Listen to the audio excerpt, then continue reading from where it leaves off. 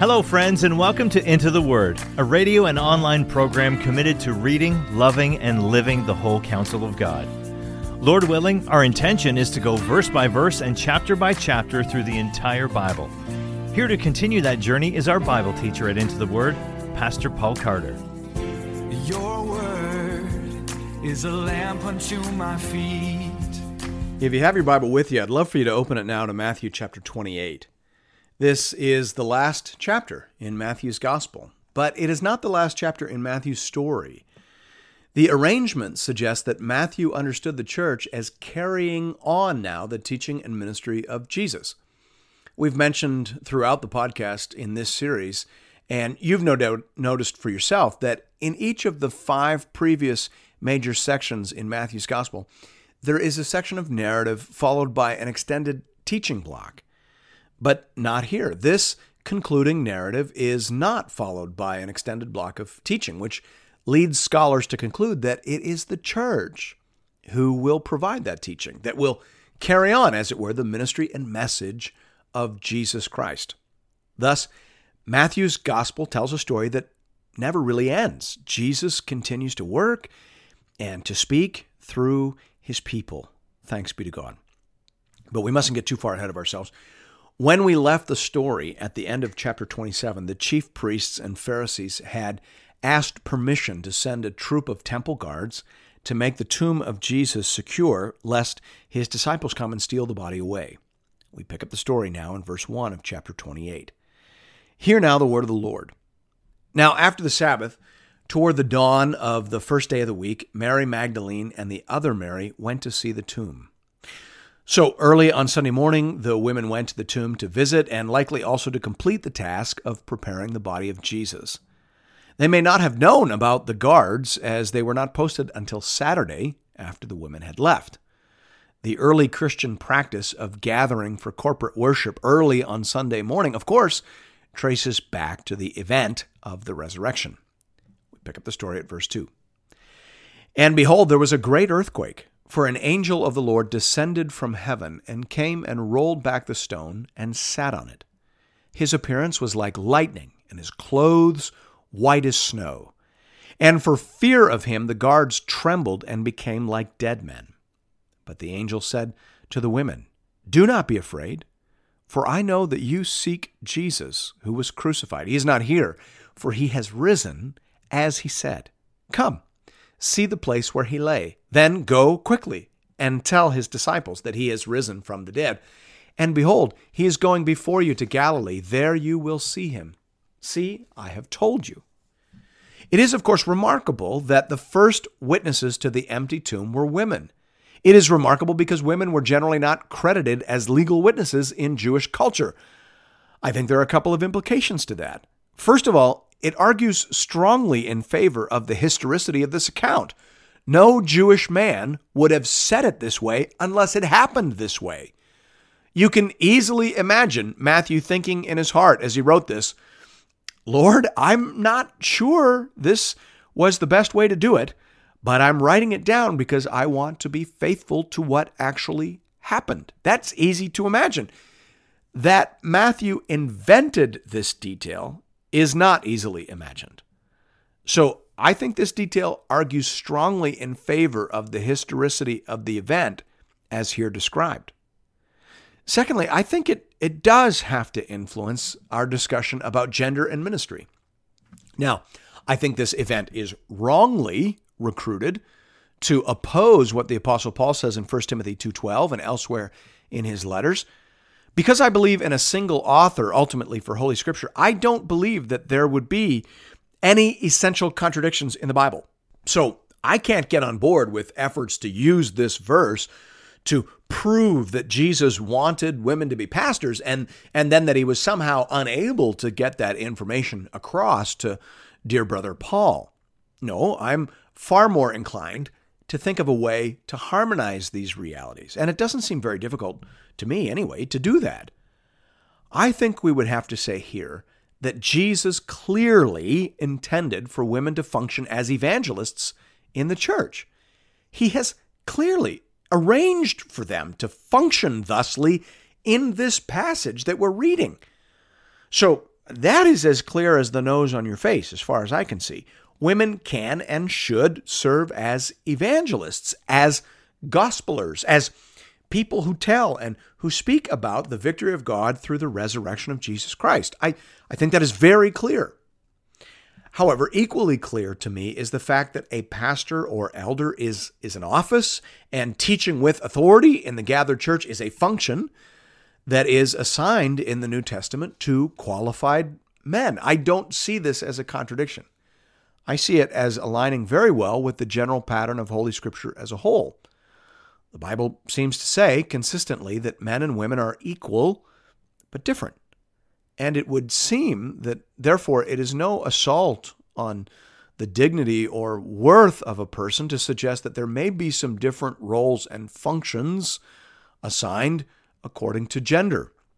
And the Apostle Paul apparently saw no contradiction here either. In 1 Timothy 2, he can say that the authoritative preachers in the gathered service should be men, but without any sense of awkwardness, he can acknowledge in 2 Timothy 1:5 that Timothy was effectively evangelized by his mother and grandmother.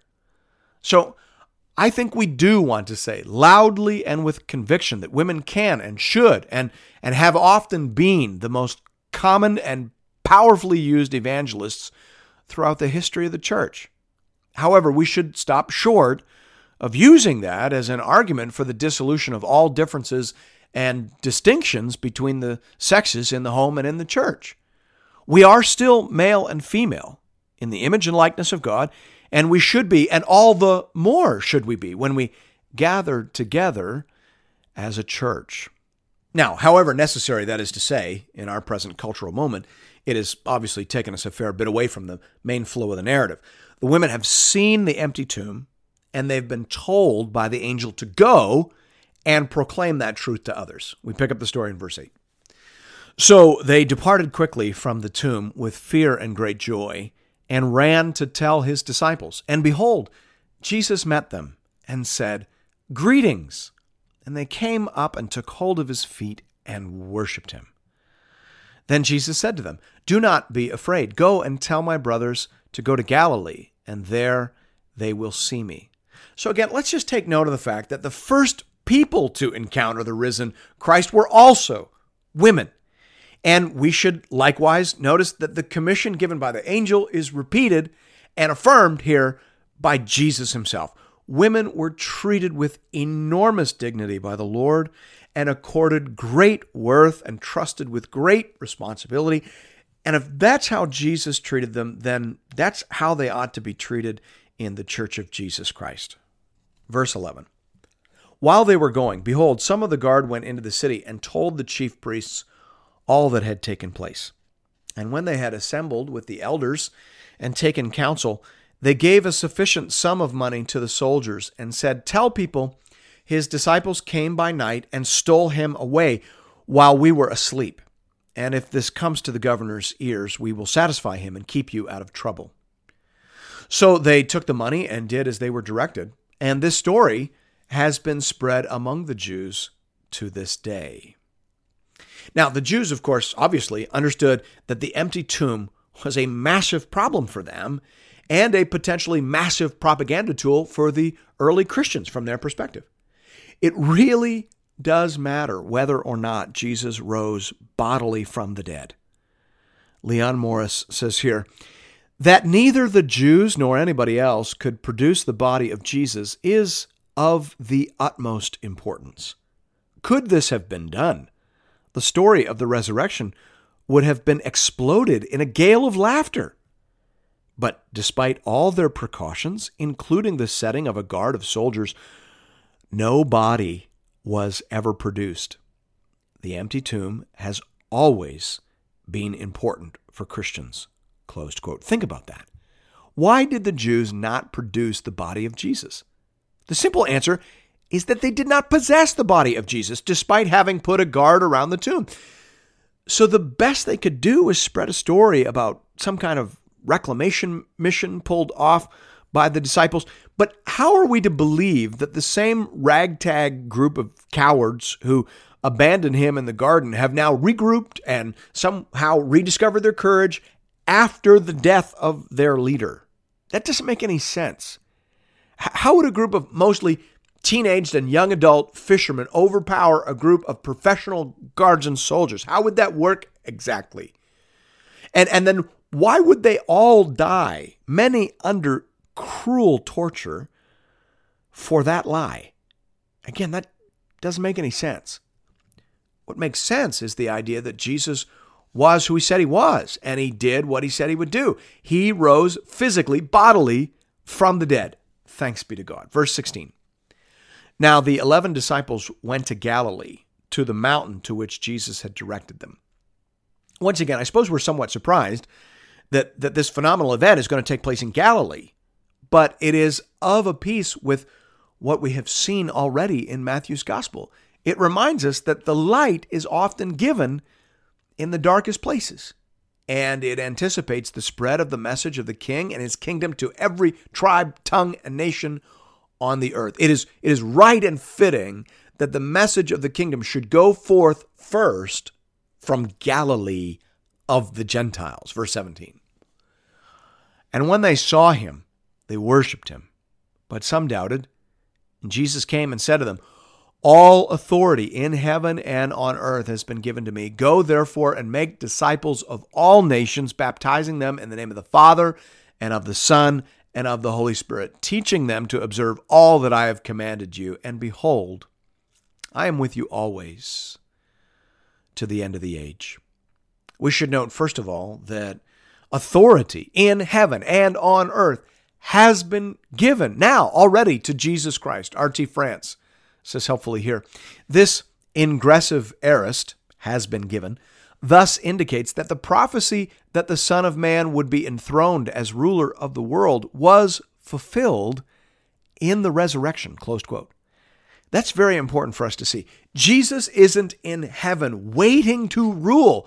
Jesus is in heaven reigning right now, ruling right now over all things for the good of his people and for the glory of his Father forever. Jesus reigns right now. All authority in heaven and on earth has been given to me. I'm not sure what else that could mean.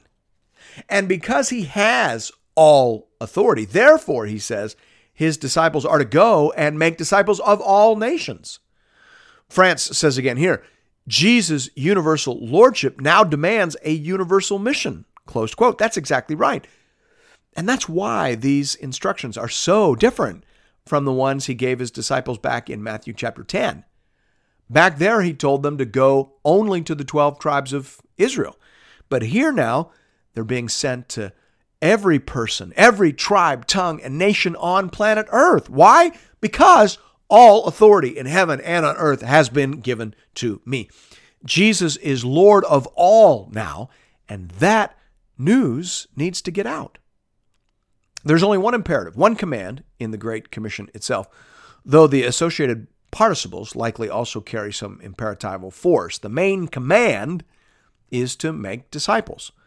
Followers of Christ will do this by going into all the nations and by baptizing people and teaching them to obey all that Jesus has commanded.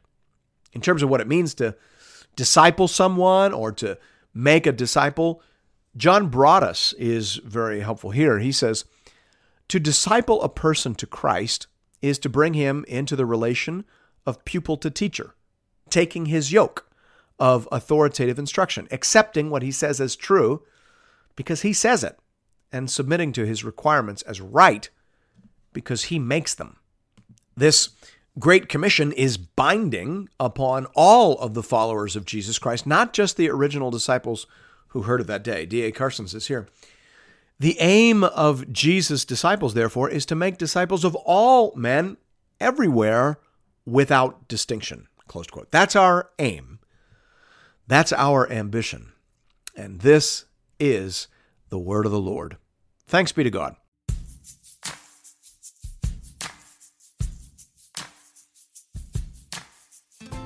And thank you for listening to another episode of Into the Word.